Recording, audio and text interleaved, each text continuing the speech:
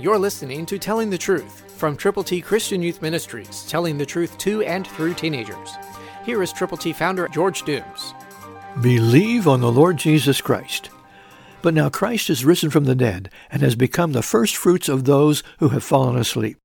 1 Corinthians 15:20, New King James.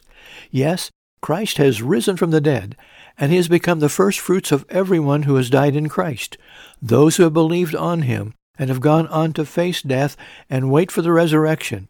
God loves you, and he loves everyone who has trusted Jesus immensely. But it is our responsibility to help other people to understand that Christ is risen from the dead. Because of that fact, because of that very special truth, then people everywhere can look forward to spending forever with God.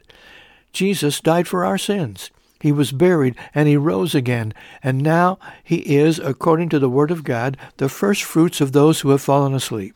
I have many, many friends and family members who no longer live on planet Earth, and many of them, hopefully most of them, are spending eternity with God in a place prepared for those who have believed on him.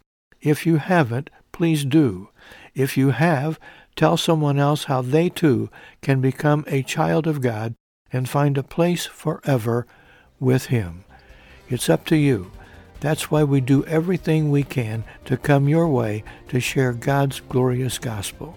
Christ, through you, can change the world. For your free copy of the Telling the Truth newsletter, call 812-867-2418, 812-867-2418, or write Triple T, 13,000 U.S. 41 North, Evansville, Indiana, 47725. Tune in to Telling the Truth next week at this same time on this same station.